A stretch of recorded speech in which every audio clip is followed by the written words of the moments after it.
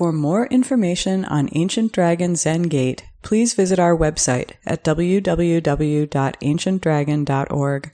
Our teachings are offered to the community through the generosity of our supporters. To make a donation online, please visit our website.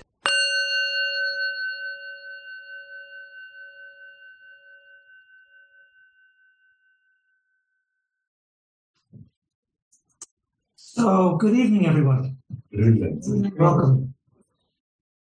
I'm going to talk this evening about this chant that we just did, which we do one of our regular chants, the harmony of difference and sameness, or Sando Kai in Sino-Japanese.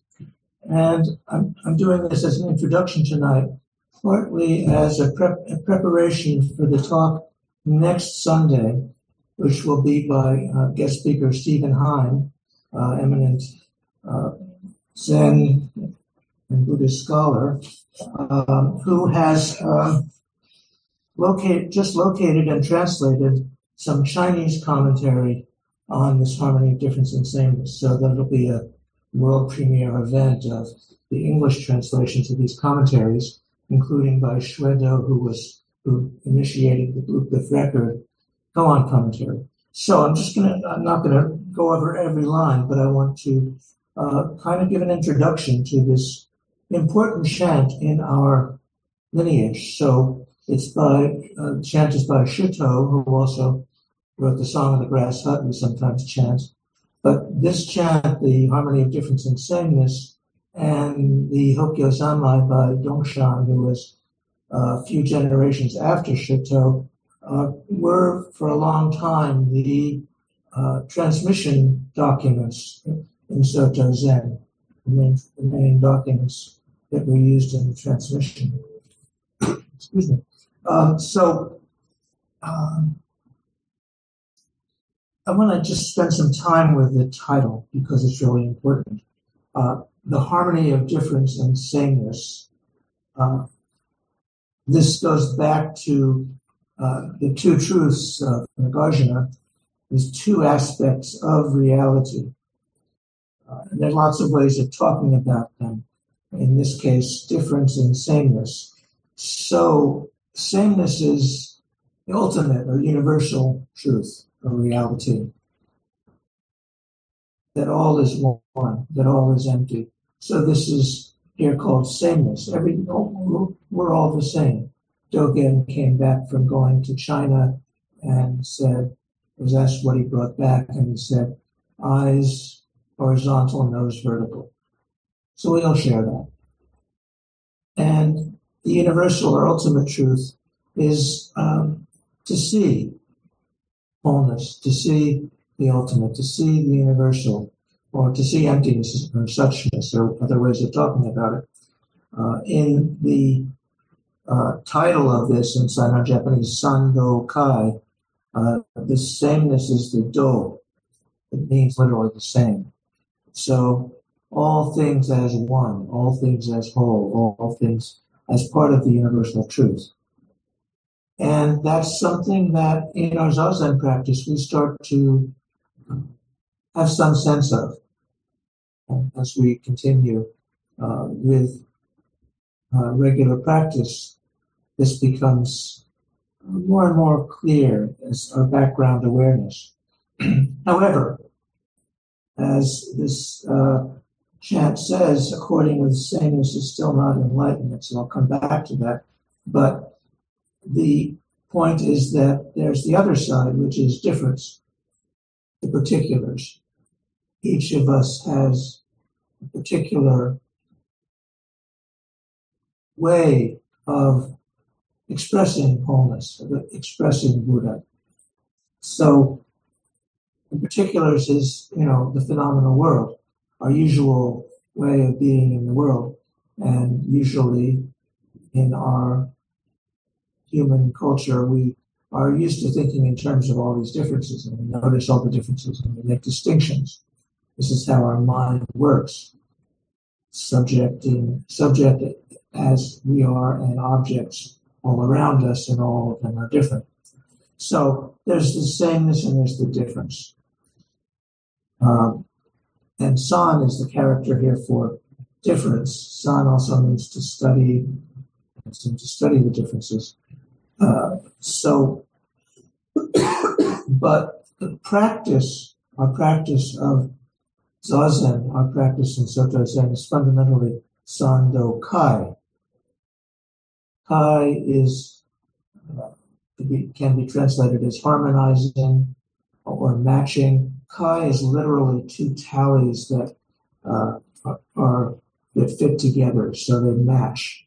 So the point is, in terms of our practice, how do we bring the ultimate awareness into the particular experiences and difficulties and issues in our everyday activity? That's what this song is about.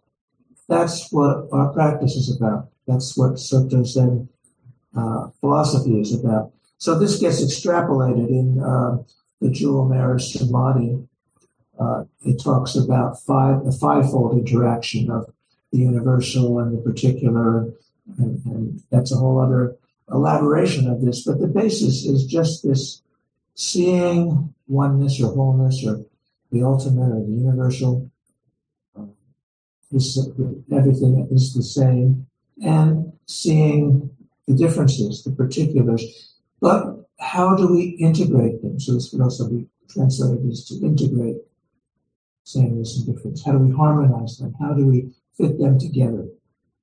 So that's the title of this chant that we do somewhat regularly. So I'm going to go through some of the lines and then just hope to have some discussion and questions, comments. So it begins, the mind of the great sage of India is intimately transmitted from west to east. So the great sage of India is, of course, Shakyamuni Buddha. And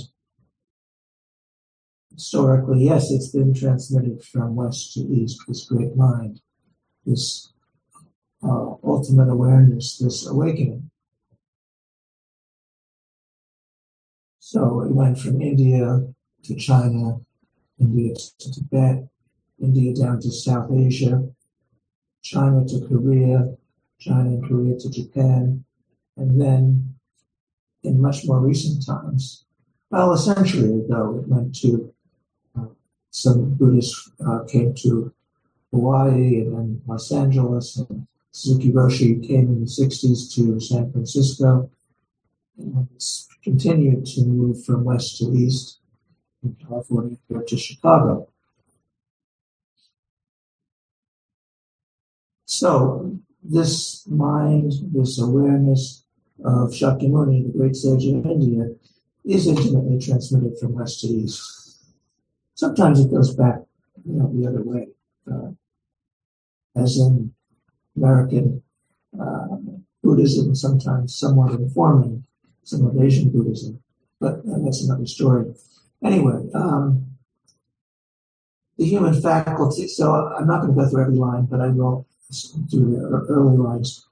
While human faculties are sharp or dull, the way has no northern or southern ancestors. So whether your faculties are sharp or dull, whether you're smart or a dummy, it doesn't really matter in terms of this. It's not about intelligence. While human faculties are, and human faculties also refers to perceptions, which we'll see later on in this poem. But the way has no northern or southern ancestors. So in China particularly, there was historically at some point northern Chan Zen and southern Chan Zen, and part of what happens historically, all through the history of Buddhism and Zen and here in America too, is there are distinctions and there are different branches and different traditions. So it says the spiritual source shines clear in the light. The branching streams flow on in the darkness. So the branching streams are all the different traditions and lineages of Buddhism. And this thing about light and dark is interesting in this. Light refers to in a way to the particulars, to the side of difference. In the light, we can see, I can distinguish Mike and Jerry, even though it's sort of dim. But when it's totally dark, everything is one. You can't see any particulars. So it says here, the branching streams flow on in the dark. Well, first, the spiritual source shines clear in the light, as we see the tradition of the great sage of India developing, and then the branching streams flow on in the dark. And in our Suzuki Roshi Soto Zen tradition, there's we have branching streams meetings. Douglas is involved in planning them. He's going to be going to, is it next week, Douglas? Yes. Yes, so I think Wade and Ruben are going to be going with him to a meeting of branching streams, which is the different temples and groups that derive from San Francisco Zen Center and Suzuki Roshi's lineage. But this is talked about here just in terms of all the different streams of the Dharma, all the different ways in which it's been transmitted. And then, so we can come back and talk about each of these lines. But next two lines are very important. Grasping at things is surely delusion. Well, this is our ordinary way of being in the world. In our consumerist culture, we grasp after things. And our mind that sees objects out there, so-called, tries to get a hold of things, tries to control things. So grasping at things, that's surely delusion. That's our deluded world, right? However, the next line is one of the key lines in the whole poem. According with sameness is still not enlightenment. So it happens that people have sometimes deep dramatic experiences of according with sameness, of meeting the ultimate or the universal truth. Sometimes these are dramatic experiences, but that's still not enlightenment. For some people, there are Buddhists and people in other traditions who think that to see the universal, to see the ultimate, is the goal, and that's enlightenment. But it's not in our tradition. According with sameness is halfway there. According with sameness is still not total awakening or enlightenment. And somebody yesterday was mentioning Hinduism, where they sometimes the goal is Godhead or something like that. So in a lot of traditions, the spiritual traditions in the world, the goal is to unite with the ultimate or the universal. In our Soto Zen tradition, that's not the point. Having experiences of the universal and the ultimate, and as I said before, this happens in Zazen, or it can happen when you walk out of the Zendo and are walking down the street. It can happen any time, or it just becomes part of the background of what you are. Suzuki Roshi said when he walks through the fog in Golden Gate Park, where he was in San Francisco, his robes get wet. So just by paying attention to this dynamic of difference and sameness, something happens. So it says all the objects of the senses interact and yet do not. Sometimes the sense faculty, the sense object unite, sometimes not. Interactions bring involvement, otherwise each keeps its place. So again, the ultimate is not the goal of meeting the ultimate, is not the goal or purpose of our practice. The purpose of our practice is as we become familiar with this background allness, this background ultimate awareness that we do get taste of and sense, and how do we bring it into our lives? How does that become part of what we are and how we are helpful in the world? How do we share that in our everyday life? So I'm not going to go into every line, but it talks about sights varying and sounds differing, and the senses and the four elements, earth, wind, fire, and air, return to their natures just as a child turns to its mother. So I'm going to skip ahead a little bit. With each and everything, depending on these roots, the leaves spread forth. So there's this botanical kind of imagery throughout this. Trunk and branches share the essence, revered and common, each has its speech. So trunk and branches share the essence. The great sage of India and all the great ancestors who have continued this tradition through 2,500 years, are the trunk and then the branches. So our practice is about sharing this awareness, sharing kindness, sharing our caring about the world and about people in the world and about the suffering of the world. How do we do that? How do we do that? Also, with some sense of the steadiness of just settling into awareness of the ultimate or universal. So, in the light there's darkness, but don't take it as darkness. In the dark there's light, but don't see it as light. So this is starting to talk about the way that the ultimate and the particulars interact. Right in the light, right in the particulars, there is this completeness, this wholeness, the ultimate. And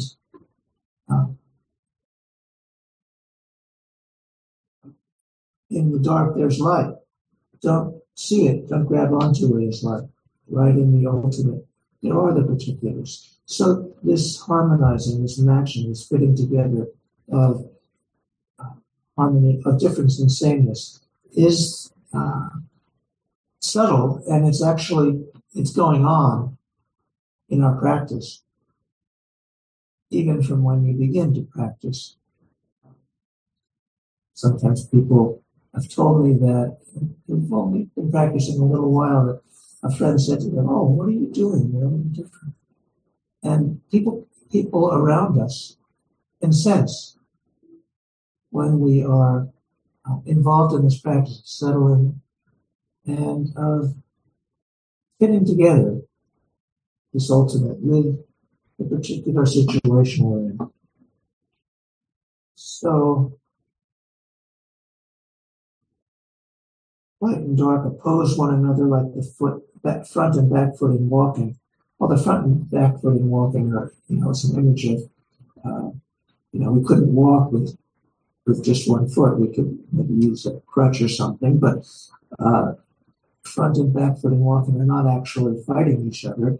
It's just this complementary image of how we proceed in our practice. Each of the myriad things has its merit, expressed according to function and place. This is an important point. Everyone has their own special gifts, as one of my favorite poets says. Each of the myriad things has its merit, expressed according to function and place. So each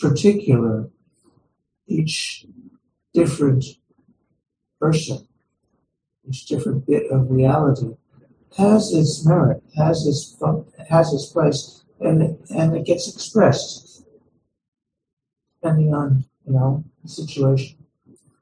Phenomena exist. So we might think that emptiness means that there's no such thing as phenomena, but that's not what this is about. There is both form and emptiness. Phenomena and form exists, and its interaction with wholeness, boxing with fit. So these are images of connection. Actually, the Kai in Sando Kai, the original Chinese meaning is when the Lord or the Emperor sent out messengers, they would break some tile and send some to the other person, and the tiles would fit together. And that's how you know that they came from the same place. That's the original early Chinese image of that.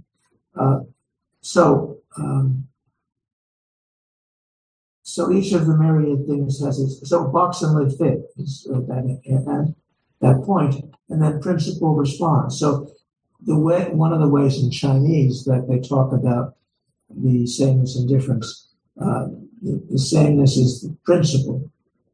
We in Chinese, the phenomena is the particular things, sure. And so here it's using that way of talking about it. Phenomena exist, box and lid fit. Principle responds, arrow points meet.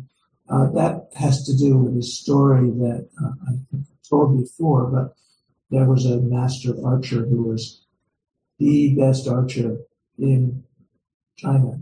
He was the greatest. And he had a student who was very good. And at some point the student thought, oh, I'm as good as that guy. I'm better than that guy. And he took up his bow and arrow and shot it towards his teacher, because if he killed his teacher, then he would be the greatest in the world. But the teacher, of course, understood this and knew it, and he shot an arrow, and they met in midair. So that's just a classic Chinese story, but that's what is being referenced here. So, again, all of this is just kind of an introduction to this text, so that we are informed when Stephen Hine comes next Sunday and brings us some new Chinese commentaries. The next line says, hearing the words, understand the meaning. Don't set up standards of your own. Hearing the words, understand the meaning. This is one principle of hermeneutics, to use a fancy religious studies word, in Buddhism, that you should not go by the words, but understand the meaning. So when I was first translating that text, I translated a book called Cultivating the Empty Field by Hongzhi, who was a later teacher in this tradition. And it originally was my master's thesis, and I translated all the words, and I thought I had it, and I took it to my thesis advisor. And I went back a week later to see what he said. I thought I got a good translation, and he said to me, "This is no good, start over." Which was one of the kindest things that anybody's done for me, because he said, you translated the words but not the meaning. So I went back, and with each of the paragraphs in Cultivating the Empty Field, I said Zazen for a while. So I felt, oh, what's the Dharma that I'm just trying to convey here? And that's where that translation comes from. So the point is, don't get hung up on the words. Don't get hung up on the particular translation. What's the meaning? So if you look at different translations of Dogen, as I've told people, if you compare the same paragraph or the same passage to good translations, you can see what's the meaning from your zazen. So, reading Dogen and reading koans is a little challenging at first, but the more you read it, you start to be able to supply the meaning. So it says, don't set up standards of your own. We follow the tradition of the ancestors, and then we have to, express that for our own situation in our own place here in Chicago. Or,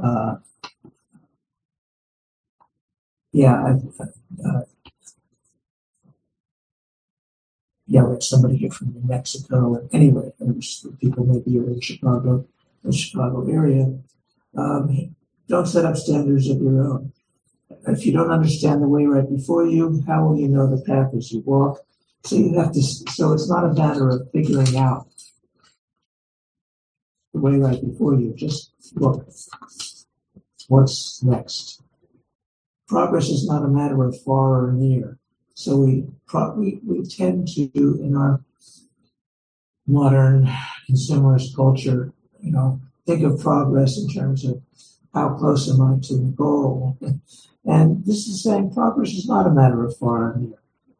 You might think you're very far away, and then suddenly you're right there. If you are confused, mountains and rivers block your way, I respectfully urge you who study the mystery, which is all of us. The word study is a little misleading. It's not study like, reading text and figuring something out or calculating. It's studying with your body, feeling what's this reality of sameness and difference in this body, in this posture, here tonight. So I respectfully urge you to study the mystery, Sutta says. Do not pass your days and nights in vain. Days and nights is a word, is a phrase that could just be translated as time. So there are some translations of this that just say, don't waste time. Don't waste time. Do not pass your days and nights in vain. And often on Hans, we don't have it on the Han that Adam was striking tonight, but on the sounding block we had in the park, there's a little verse in the end says, don't waste time. So, okay, that's the harmony of difference and sameness. Just kind of basic introduction, and see what Stephen Heim has to offer from the Chinese ancestors next Sunday. But right now, comments, questions, responses to anything of this. Questions, if some of this seems mystifying or whatever, please feel free to respond. Patient. Yes, thank you. My favorite line in Zen texts, whether it's from Dongshan or Shito, is the line about the arrow points meeting. And I wonder if you could say more, though, about obviously that's a important metaphor. I still am not sure that I know what it's a metaphor for. I was wondering what is the principle that is responding here or being referenced? And could you give a different example of arrow points meeting? Yeah, sure. One way one aspect of this is teacher and student. So you and I have sat face to face in Duksam, and when there's some clear understanding, arrow points meet. It's not about figuring out something. It's just, and that's a highfalutin example in Doksam. But when you meet someone and it's just there, it's just like Gasho, it's just two hands together. When you meet someone and you recognize them in a way that's beyond our ideas of who we are. This happens in, romantic connections too. How do we see, but it doesn't have to be that. It's how do we meet? It's about intimacy. So that's the principle. Well, it's the principle and the phenomenon. It happens together. It happens in a particular situation. So a lot of Zen texts, a lot of koan stories seem to be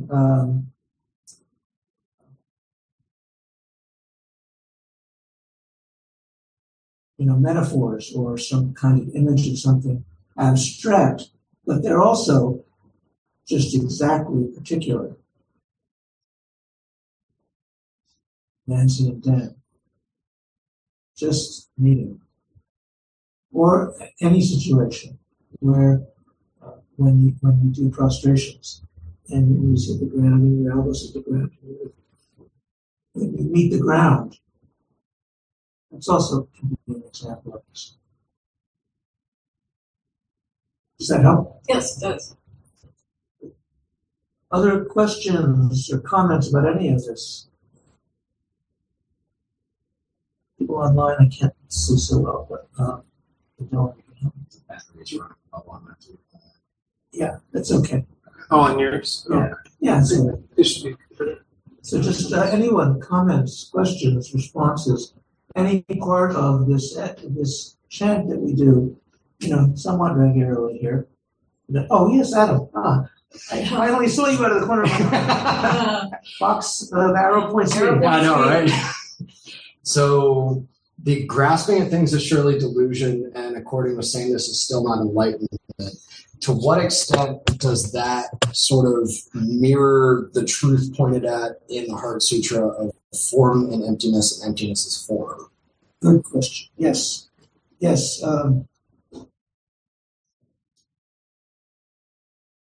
So grasping after forms is, that's our ordinary, deluded, disturbed, whatever world, where people are trying to get a hold of whatever. And so that's the world of, delusion, right? But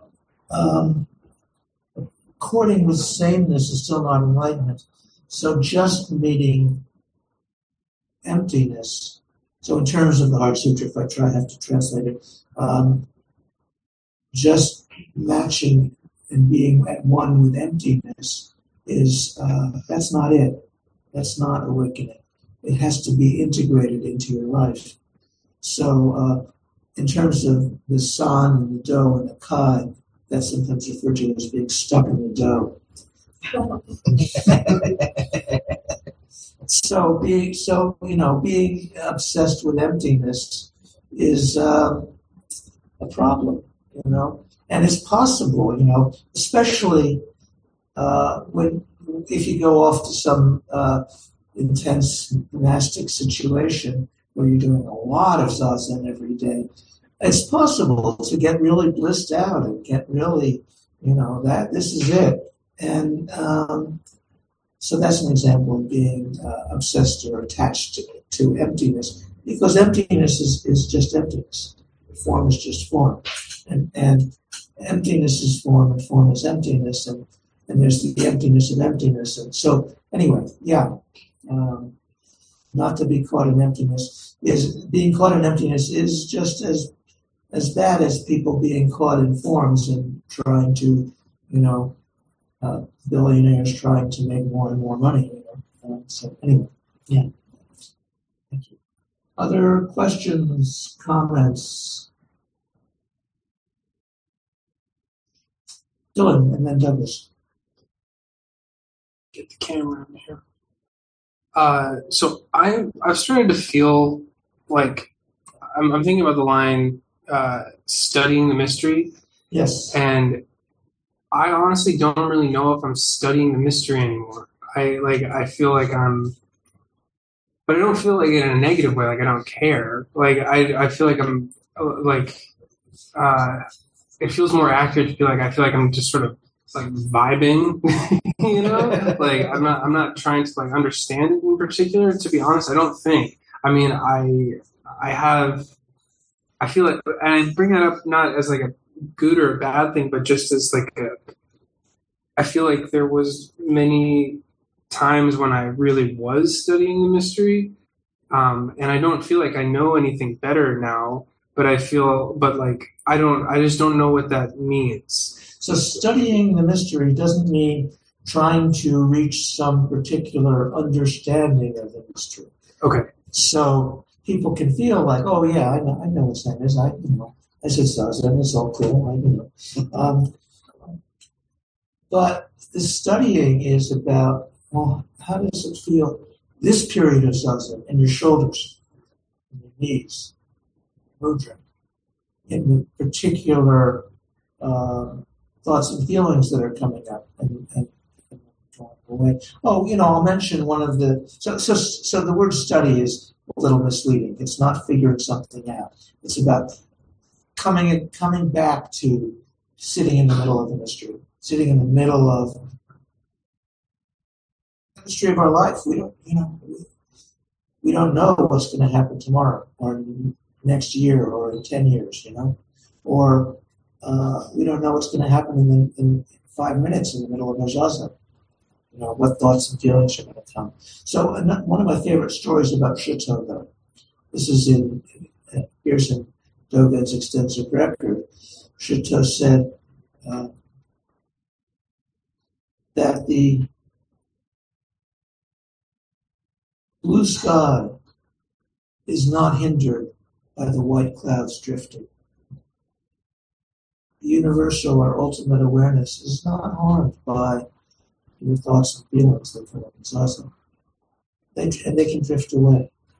But there's a process in there of our awareness and how that works. So studying that, it's a mystery. It is a mystery.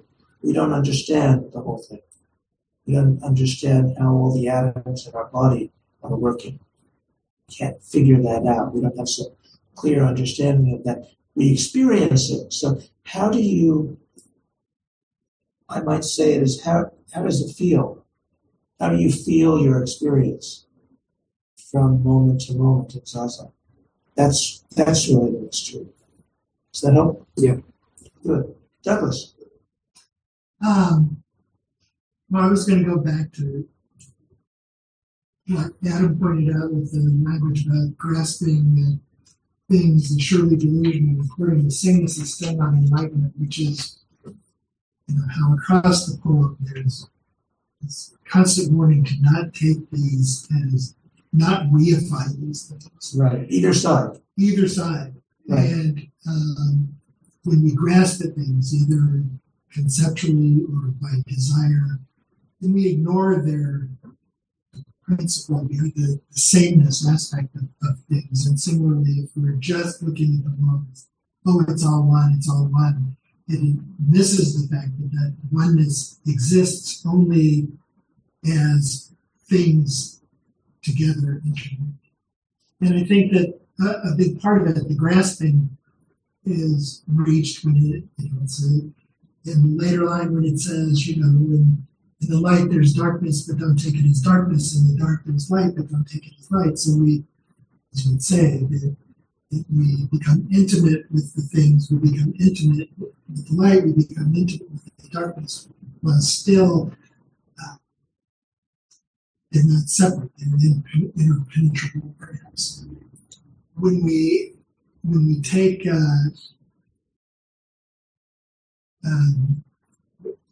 say in the light there's darkness, but don't take it as darkness, we can't say, this is emptiness, because then we've just conceptualized it. Right, then it's we have to not grasp at the same time that we may feel that wholeness in the specific things. Yeah. So as you're describing it, it's about intimacy. It's about becoming intimate with the process. Both sides are operating. Wholeness and the particulars. So there's a dog barking, and I knew it was a dog immediately. Before I thought about it and said dog, it's barking. So how do we, so studying the mystery is about becoming intimate with the process of this dance of harmonizing our particular situation, our particular